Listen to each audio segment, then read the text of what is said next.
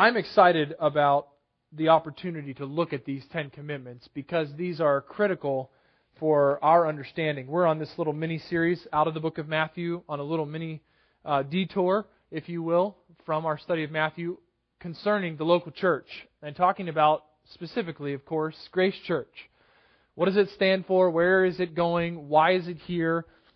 Who's in charge? All those issues are important for us as a ministry, and we're coming up next Sunday marks the 1-year anniversary of Grace Church of the Valley. We will have had 1 year's worth of Sunday meetings as of September 7th. We started on September 9th, but this next week is the 1-year week. And that's hard to believe. First of all, it's hard to believe because there were 2.5 years of Bible studies before there was ever a Grace Church service. So we're actually coming up on almost 4 years of ministry, with many of you being a part of this from the earliest days in the Bible study. And so it just seemed appropriate, and the Lord really burdened my own thinking to rehash and to rehearse and to go back and review those elements that are right at the core of what we're doing. They're right at the foundation level. They're the very centerpiece of why we're here. The first one is, no doubt, the head of this church, and He is the centerpiece. He is the preeminent one. His name is Jesus Christ. And if you don't know Him, I trust even through our time today, you will be introduced to the person and the work and the majesty of Jesus Christ, the Son of God, the Savior of sinners who repent and believe. He is the head, and we started our study on this little mini detour. We started with Him, and we spent a whole Sunday just talking about Christ and what He means to Grace Church of the Valley. Today, we're going to continue what we started last week, talking about the guts of grace. We looked at the head, now we're in the guts. The guts just being the philosophy of ministry. What thought process drives us? What commitments have we made, biblically speaking, for the sake of this ministry? And that's where we'll spend our time today. And then next Sunday, we'll look at the body of the church. What is the body of Grace Church? Well, it starts with its leadership, and it fans out into its entire membership. And so the next 2 Sundays, next week, we'll look at the leadership of Grace Church and what we believe the Scriptures tell us about leadership. We'll do a little overview today, but just briefly. And then the following week, we'll look at what a member is in a local church and what Grace Church looks like from a member's point of view, from a membership perspective. And that will conclude, as far as I know, Lord willing, that will conclude our little mini-series, unless there is such clamoring for clarity and desperate pleas for more information, then we may consider that. But otherwise, we're going to get back into Matthew and continue on in Matthew chapter 7. All of this really comes from a desire on our parts as the leadership of the ministry here. It comes from a desire for us to be intentional about what we do. I would say at the top of the list for us as kind of a core value as servants of Christ, it would be to be intentional about what we're doing. That is, to know what Christ commands us, to know what He expects of us, and then to intentionally carefully plan to actually live that out in the life of this local assembly. That's what we're all about. That's what we desire. We desire for you to understand what Christ expects of you as His church. We desire for our own leadership team to understand the expectations that our Christ, the head of this church, has on them or on us. And we desire to then see that fleshed out in a very purposeful, intentional way. We often think of ministry, I think, somewhat haphazardly, that it just happens. We just teach the Bible and everything else just happens. Well, there are certain things that we must be intentional about. We must set ourselves on a course, a direction, so that God can do what He desires to do through this ministry and grant whatever success He desires to grant, as His Word is carefully taught and then lived by His people. We're so concerned about intentionality that we're intentional with the name of our church, of our local expression of the universal church of Jesus Christ. We actually thought about the name. We thought about it probably longer and harder than you could ever believe. All right? And it actually means something. And I thought it'd be an interesting way to start our time, just to let you know, give you a little insight into the name Grace Church of the Valley. I mean, we actually thought through that, believe it or not. We call our church, our local assembly, we call it Grace because we are gathered solely upon the basis of God's unmerited favor to us. So there's nothing we would rather blast with our name. There's nothing we would rather put in flashing lights than grace. We are consumed, we are overwhelmed, we are driven by, we cannot get over the grace of God. We are sinners, and He saved us. That's grace. There's nothing sweeter than grace. There's nothing more foundational to us as God's people than grace. And so we couldn't think of a better word. We could have come up with any number of descriptive terms, and surely there are myriad of names that could have been used. Secondly, we call this local assembly a church because that's exactly what we desire and what we are as we gather together.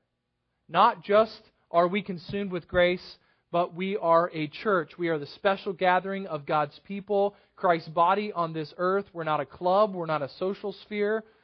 We are gathering as His body. We are Grace Church. And then the last little phrase, of the valley, was just as intentional because we are a local church which is committed to reaching our little part of the San Joaquin Valley.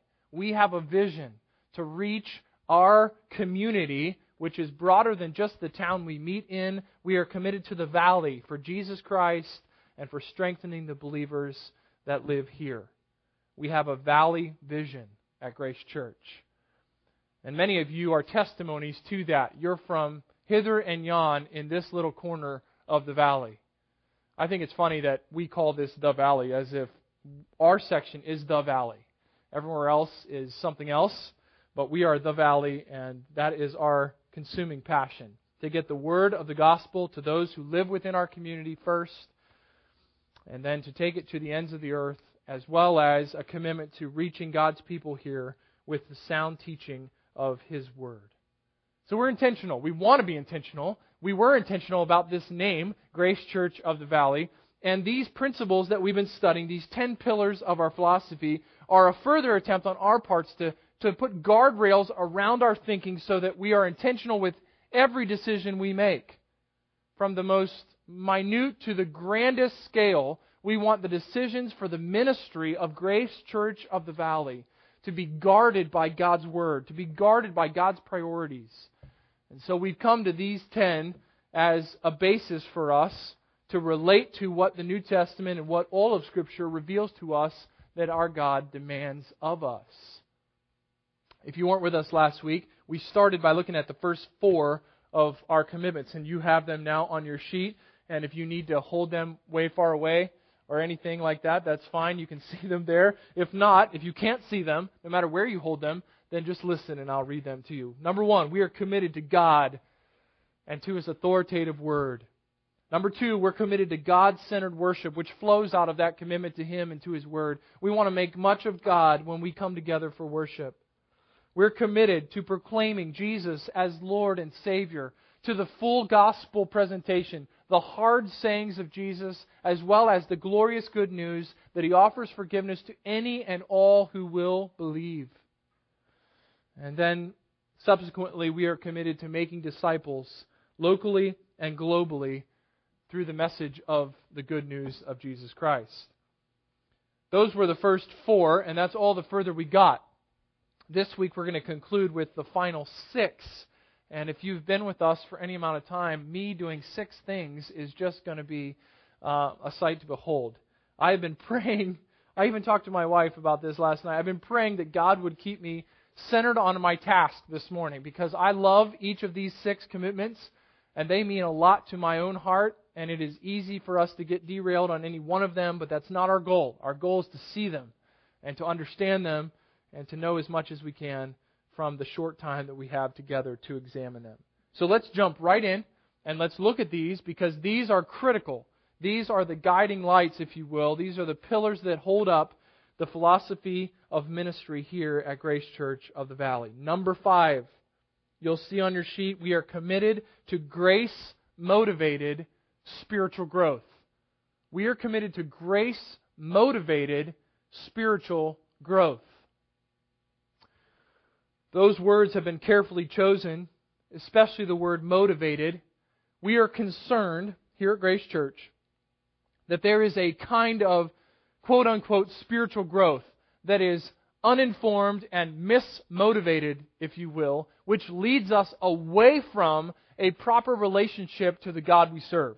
There is a kind of spiritual growth or spiritual maturity, or so-called spiritual maturity, that can actually lead us away from the thriving relationship that God intends for us to have with Him through Christ.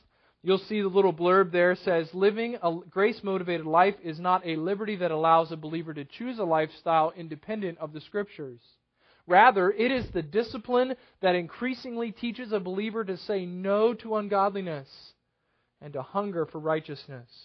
While the presence of sin will not be absent until we reach heaven, followers of Christ can be confident that if they confess their sin, God is faithful to forgive and restore the parental relationship between Him and His chosen ones, His elect ones. We are committed to re-informing your thinking on a continual basis, on renewing our own minds on a continual basis, that it is grace that is to motivate our obedience. Now, there are a number of counterfeit motivations for your obedience. Probably top of the list is guilt. A guilt-motivated obedience. Maybe you're battling with that even today. You're here because you felt guilty that you weren't here last week. And so when you were deciding what was going to take place this weekend, you thought, well, I better go gather with the believers because I didn't do it last week and I feel bad about it, so I'm going to go and spend time with the believers at Grace Church. Well, I'm glad you're here, but that's not the appropriate motivation that should drive us to gather together. Guilt is one possible motivation. Fear is another possible motivation. Maybe you're of the mindset that if I don't gather with the believers, God will then make my truck break, or something will happen. And so the weeks that you're not here gathered with us to worship Christ, and things go wrong, you tend to think, I knew it. I knew it. So when Sunday rolls around, you have that nagging fear, I better go do this because if I don't, God's going to get me. That's a misinformed motivation. And as much as those are well-intentioned, and I've experienced all of those, by the way, and I think we all battle with those at different levels, at different times, with different decisions. Those are not to be the driving, consuming motivations for our growth. We are to be driven by our awareness of and our appreciation for God's grace. That's why we have a relationship with Christ, because He has been gracious to us. That is the basis of His continued activity with us. It is His gracious activity. So we are consumed with a grace motivated, because God has worked in me, I desire to grow. I am motivated by the grace I have already experienced. I am motivated by the grace that I am now experiencing, and I am motivated by the confidence I have in future grace that God has promised to me. I grow because I am motivated by grace. We see this in our Scriptures. This picture is painted for us. One of the passages that we've just been studying actually in our adult Sunday school class is in Galatians chapter 3. There was a group of believers a long time ago that got confused about this. And their spiritual growth became an issue where Paul, the Apostle Paul, had to step in and help inform their thinking. In Galatians chapter 3, he says, "O foolish Galatians." He calls this group of believers fools. Why would he say such a harsh thing? Well, verse 3 goes on to explain it. "Who has bewitched you? It was before your eyes that Jesus Christ was publicly portrayed as crucified." That is, you received the gospel. You saw the gospel in all of its truth, in all of its fullness, right before your eyes, as it were.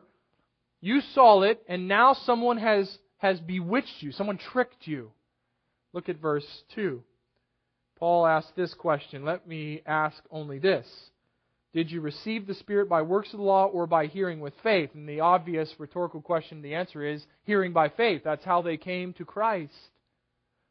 Did you suffer so many things in vain, if indeed it was in vain? Does He who supplied the Spirit to you and work miracles among you do so by the works of the law, or by hearing with faith? And obviously the answer is by hearing with faith, just as Abraham believed God, and it was counted to him as righteousness. Notice what verse 3 gives us as the center of that whole argument.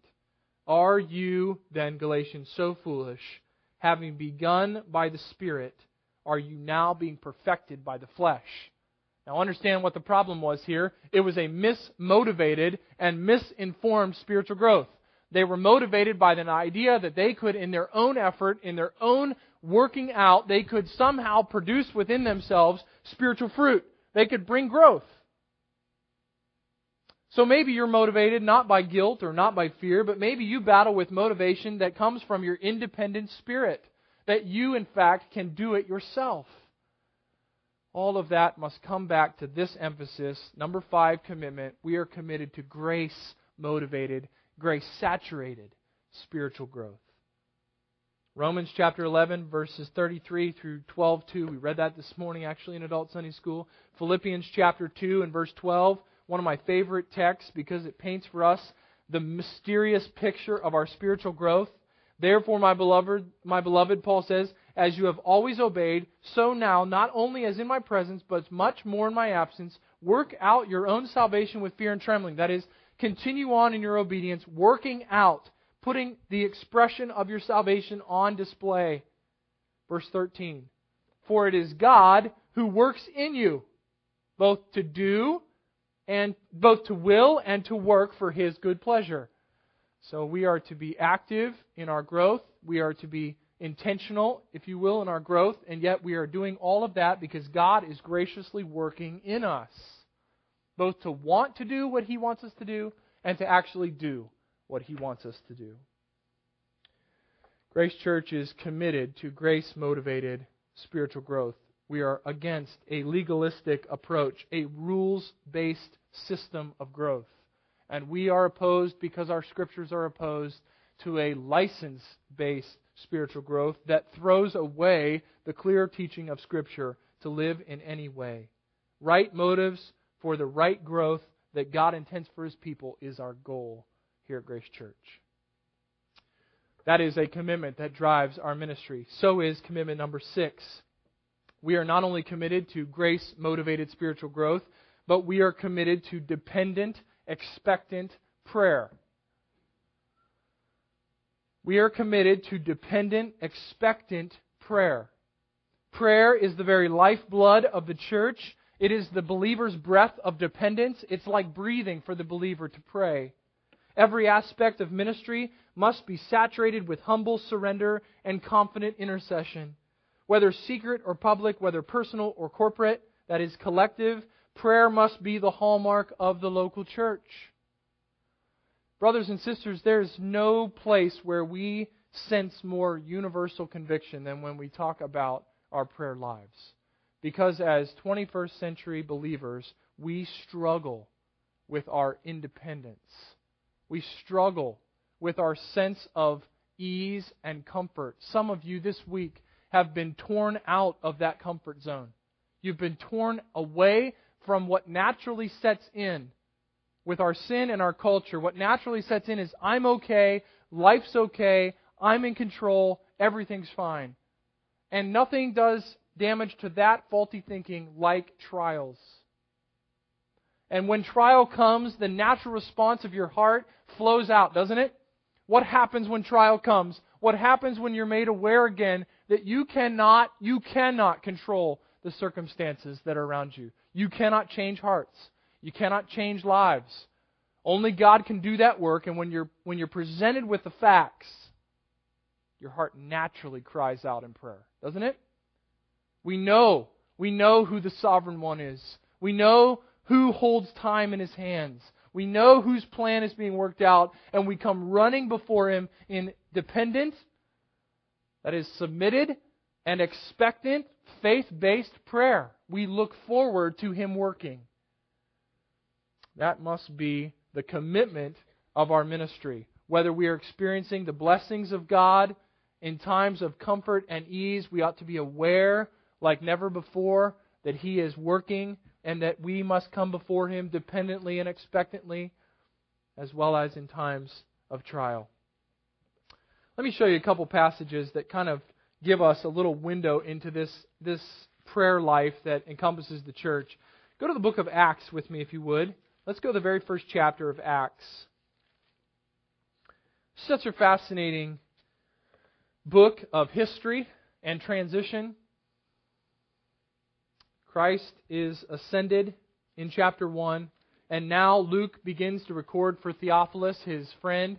He begins to record the working of the Holy Spirit now in God's people. The new covenant has come, Christ has been sacrificed, the resurrection has taken place, eternal life has been secured, and now Christ has risen. The Spirit comes in Acts chapter 2, and in Acts chapter 1 we already get a picture of what will make up the practice of those who follow Christ, of those who follow after Him as Christians, as they'll later be called in the book of Acts for the first time. Look at verse 13 of chapter 1. Actually, verse 12. Then they returned to Jerusalem from the mount called Olivet, which is near Jerusalem, a Sabbath day's journey away. And when they had entered, they went up to the upper room where they were staying, Peter and John and James and Andrew, Philip and Thomas, Bartholomew and Matthew, James the son of Alphaeus, and Simon the Zealot, and Judas the son of James. And here we find what naturally happens for the believer.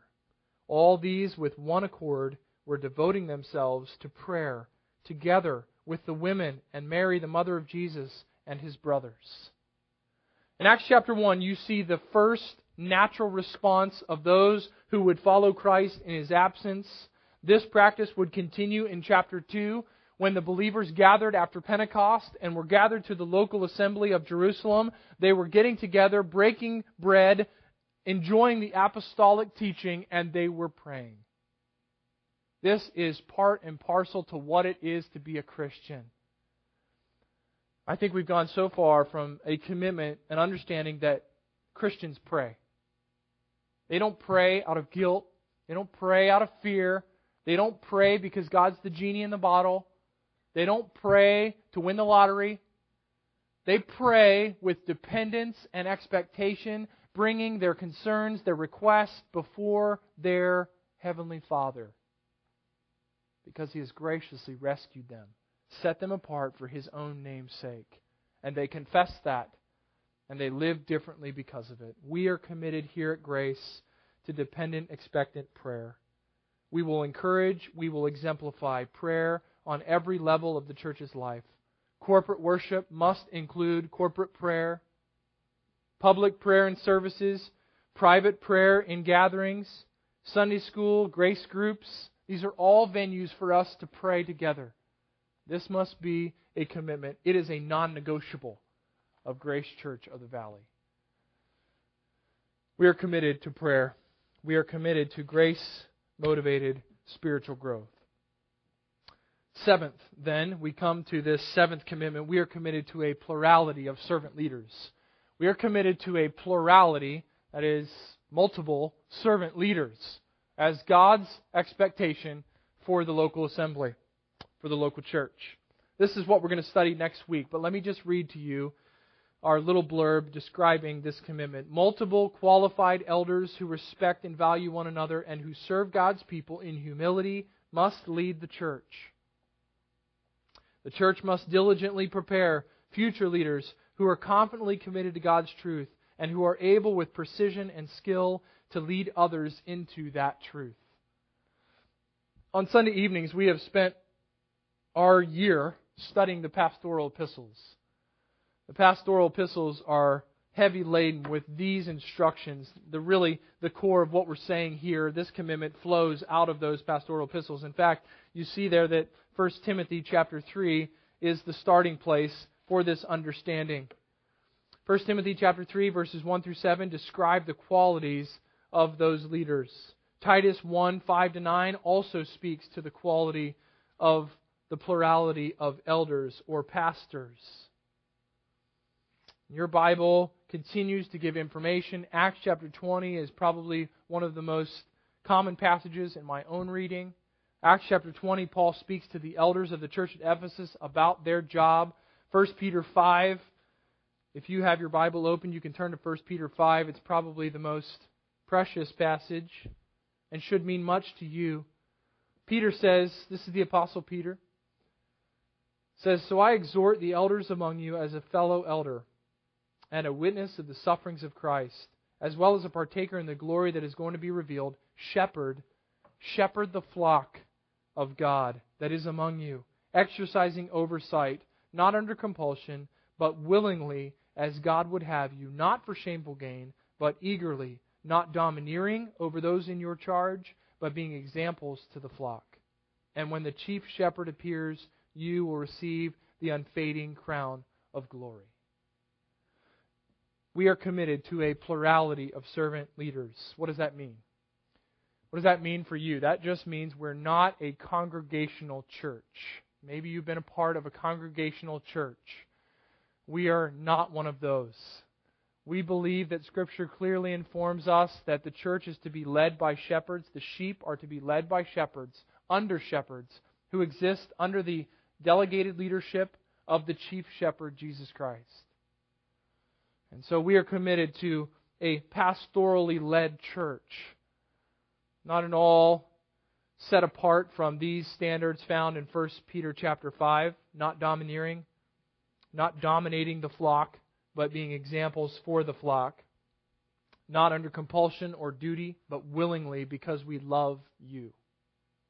This is our commitment.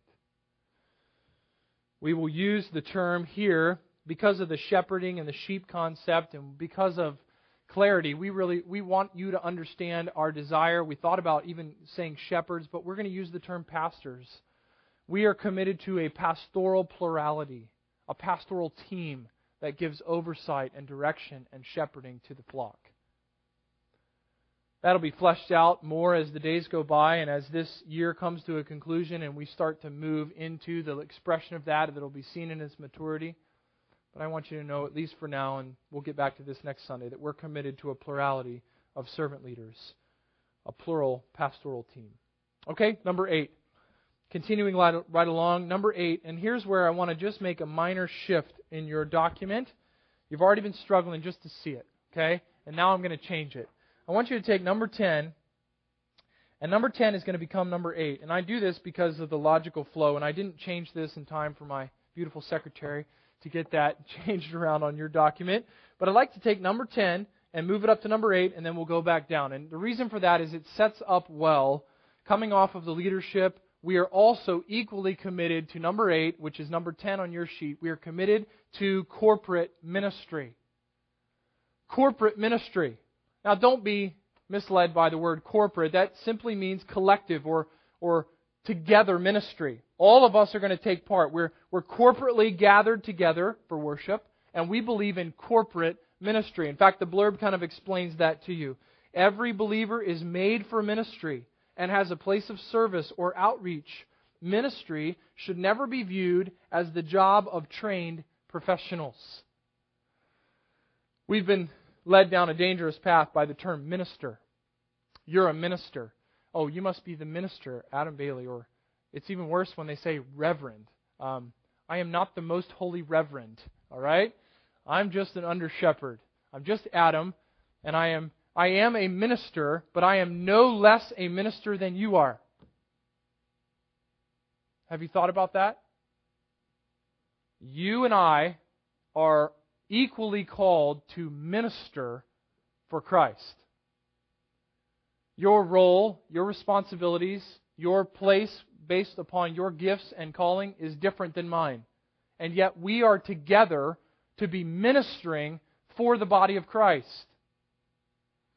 All of us are ministers. Ephesians chapter 2 paints this picture for us, just a couple pages back from 1 Peter where you might still be. In Ephesians, we find this picture painted really well. Paul gives this to us. Ephesians chapter 2 talks about us as believers. This is not about pastors. This is not about a special group of people. This is about all of us who are followers of Christ. Verse 10, "For we are His workmanship, created in Christ Jesus for good works, which God prepared beforehand that we should walk in them. That is, we are responsible as God's people. We were saved. We were saved to live out God's grace in our lives. Now, what does that look like when it comes to our general existence in the world?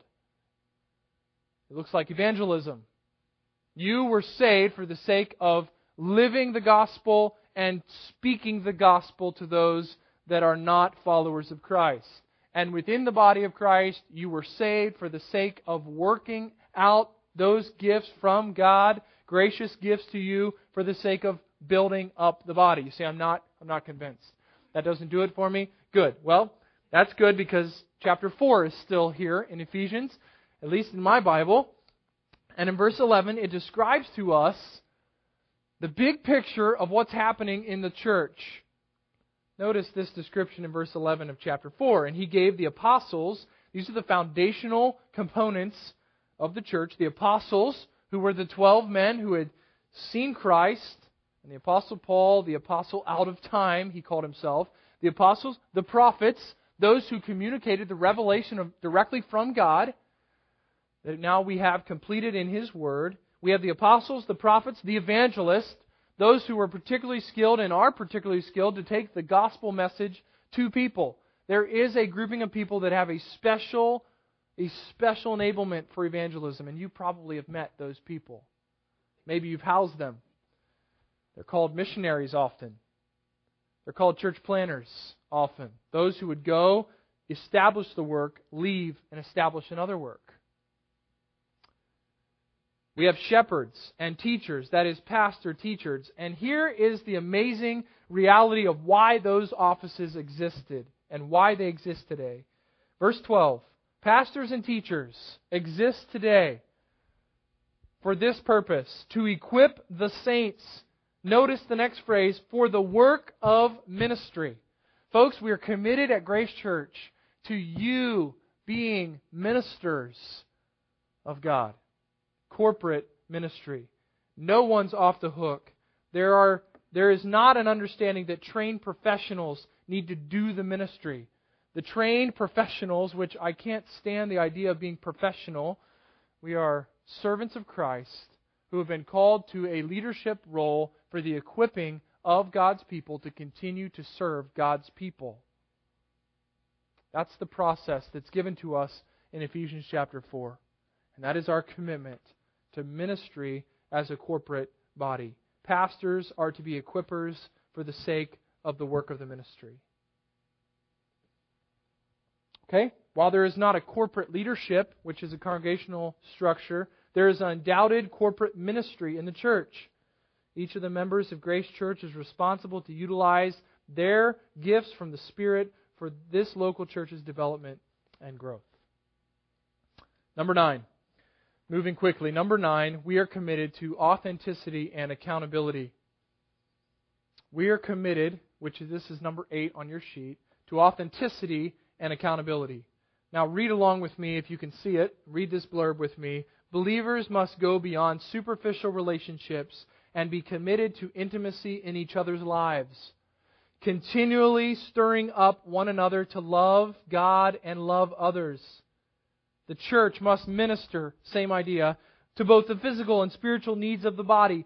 Selfless, sacrificial love is the defining mark of Christ's disciples, and the continual requirement for flawed humans to work together demands a sacrificial giving of oneself for another. Now, where do we find this idea in our Scriptures? Well, it's all over our New Testaments, but let me read just one passage that no doubt is familiar to some of you. In the book of Hebrews, the author of Hebrews writes for us in verses 24 and 25. Verse 23 commends us to hold fast the confession. Verse 22 commends us to draw near. And then we come to verse 24 and we are to consider. Let us think about, let us dwell on how to stir one another up to love and good works, not neglecting meeting together, as is the habit of some, but encouraging one another, and all the more as you see the day drawing near. We are committed at Grace Church not just to enabling and empowering and equipping you for corporate ministry, but also giving you a proper sense of your responsibility to be accountable and authentic with those who follow Christ and who gather together here in this local expression of His body. You are accountable to the body, and you must be authentic with the body. Acts chapter 4 speaks to this same issue in the local church as the example. 1 Corinthians 13 talks about our love for one another. Romans chapter 13 talks about our love for each other. James chapter 5 speaks of our confession of sin to one another. James 5:16.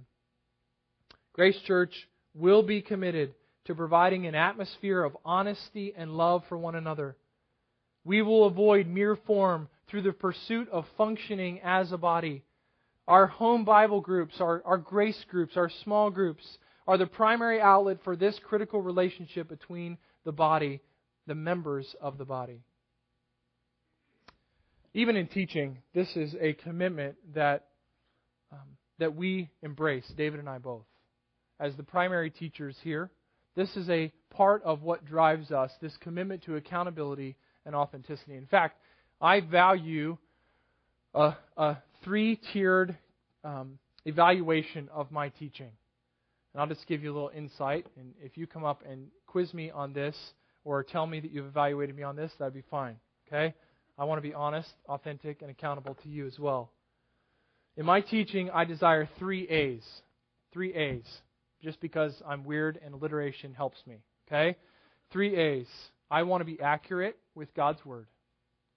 I want to be authentic with God's Word. That is, I desire for it to grip my life as much as I desire for it to grip your life. So accurate, authentic, and then appropriate in the way it's taught. I want to actually communicate to you in an appropriate way so that you glean from the text what God intended for you to glean. Those 3 A's could equally be applied to our relationship to one another.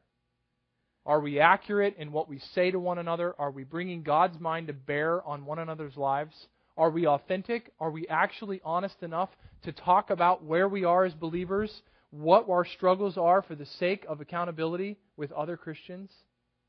And are we appropriate then in the way that we relate to one another? And Scripture has a lot to say about each of those components. But this much I want you to be aware, we have a vital commitment to making sure that body life happens here. We don't want you to be pew sitters or theater chair sitters. All right? That's not what we desire for you, because that's not what your God desires for you. He desires for His body to inform your thinking, to encourage you, to provoke you. That's prodding, like a cattle prod. Other Christians come alongside of you in their love for Christ and their grace-motivated spiritual growth. All of that prompts and prods and pushes, and it helps us as we develop. We mature in grace because we're committed to an authentic and accountability-based ministry. And then number 10, the final one, and one that is critical. Based upon that authenticity and accountability, we are also and finally committed to church discipline and restoration. We are committed to church discipline, folks. And I know that that's unpopular, but that is a biblical commitment that we cannot avoid. Even though it is unpopular in today's culture, a church family must be committed to following the complete biblical process when a church member is in unrepentant sin. Restoration is the constant goal of church discipline, patiently returning an erring Christian to complete fellowship with God and with the local church. Church members must mourn over sinning brothers and sisters and eagerly forgive with joy at their repentance. Matthew chapter 18, verses 15 through 35 clearly outline for us this process of discipline. 1 Corinthians 5 models it for us. We see it actually happening in the church at Corinth. And Galatians chapter 6 reminds us of the heartbeat of all discipline. It is for the sake of restoring our brothers and sisters. That's why we discipline. What drives us in this commitment? The purity of Christ's church and the credibility of the gospel is what is at stake. Do you get that? When you gather together here And when we gather together here under the banner of Grace Church of the Valley, we publicly say with our commitment to this local body, I'm a follower of Christ, and this is one expression of His body, and I'm committed to that body. I believe the gospel, I live the gospel, I speak the gospel. And then to turn and live in unrepentant, unaffected sin. The name of God and the name of Christ is at stake with your life and with my life. Therefore, we cannot take lightly. We cannot act as if sin doesn't matter. We can't have a sweep it under the rug mentality. We can't have a peace at all costs mentality. We have to deal with that sin. And as difficult as that is, it is for the sake of the gospel and the credibility of the message of Christ. God takes His name seriously. For it is the holy God of heaven's name. So we as a church must take seriously the name of Christ, warned by you who are members of Grace Church. Those who are followers of Christ, discipline is for your restoration. Oftentimes I like to think of sports analogies just because they come natural and they take the least amount of work for me. Okay? If we're a sports team, the name on the back of the jersey is Jesus Christ. So you can't run out on the court and live and play any old way you want to without the ramifications of that name and what it stands for bringing you back and being brought to bear on your activity. If you're here, you're part of our church, you're part of the active membership of our church, which means that you have publicly confessed Jesus Christ as your Savior. You have come under the accountability of our leadership. You have given yourself accountable. You've given yourself to this body. Then you cannot, and I cannot, and we cannot collectively take lightly the fact that we wear the name of Christ publicly as His people. That begs us to address one issue, and that is, it is the purity of the church and the credibility of the gospel that is at stake when we talk about church discipline. That always brings my mind back to the reality that there are some gathered here today that are not a part of Christ's body. I don't mean you haven't joined with this local expression of His body. I mean that there are some of you that discipline from a church would do no good because you were never a part of the family in the first place. And so it is always our desire at these Sunday gatherings to not assume that we have all gathered in the name of Christ and in a proper relationship with God through Christ, but that there are some here this morning, and I can't read your hearts, but there are some who either put on a great show or who don't know Christ, who have never known the forgiveness of a holy God who demands perfect righteousness. They've never known that, and so they bear the weight. You bear. If you're here this morning and you don't know Christ, you bear the guilt of your sin, and rightly so, and you will die for your sin. You will spend an eternity in hell for your sin, because a holy God created you, and He demands perfection from you. That is bad news. And yet the glorious good news of Jesus Christ is that He came and lived that perfect life and died that death and bore the punishment of those who would believe, so that you this morning, if you're here and you do not know the forgiveness of God, if you will simply turn from your own way, you'll repent. That is, you'll make a 180-degree turn. You'll reject your own wisdom, your own way. You'll place your faith and confidence in Jesus Christ alone. He will save you. He will forgive you. God will set your account according to His life and His righteousness. He will be your substitute. He'll stand in for you. And your benefit will be eternal life in the presence of that Savior.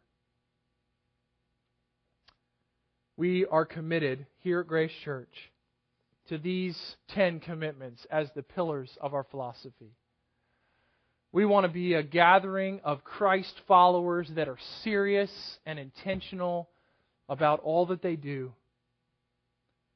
We want to be committed to God and His authoritative Word. We want to be committed to God-centeredness in our lives, even as we gather to worship.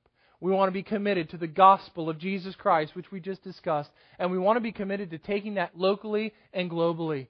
Individually, you are the missions program of Grace Church of the Valley. Some of you have said, what's the missions program? You're it. I'm it. We're to take the gospel and share it. This is our heartbeat. We're committed to grace-motivated spiritual growth. We're committed to dependent, expectant prayer, plurality of leaders, servant leaders, that is, a commitment to corporate ministry, to authenticity and accountability, and ultimately, because of that, we are also committed to church discipline and the restoration of sinning brothers and sisters. That's what we are. That's what we stand for. And we look to God for the grace to live out those commitments in a very practical way here at Grace Church. The most practical way that we can live our faith and our confidence in Jesus Christ is to continually address ourselves in submission to the Word of God. And whether you're here today, you've known Christ for decades, or whether you're here today and you don't know Christ, your responsibility is to bring your life and lay it down before the Word of God and allow its power, its message to do its work in you.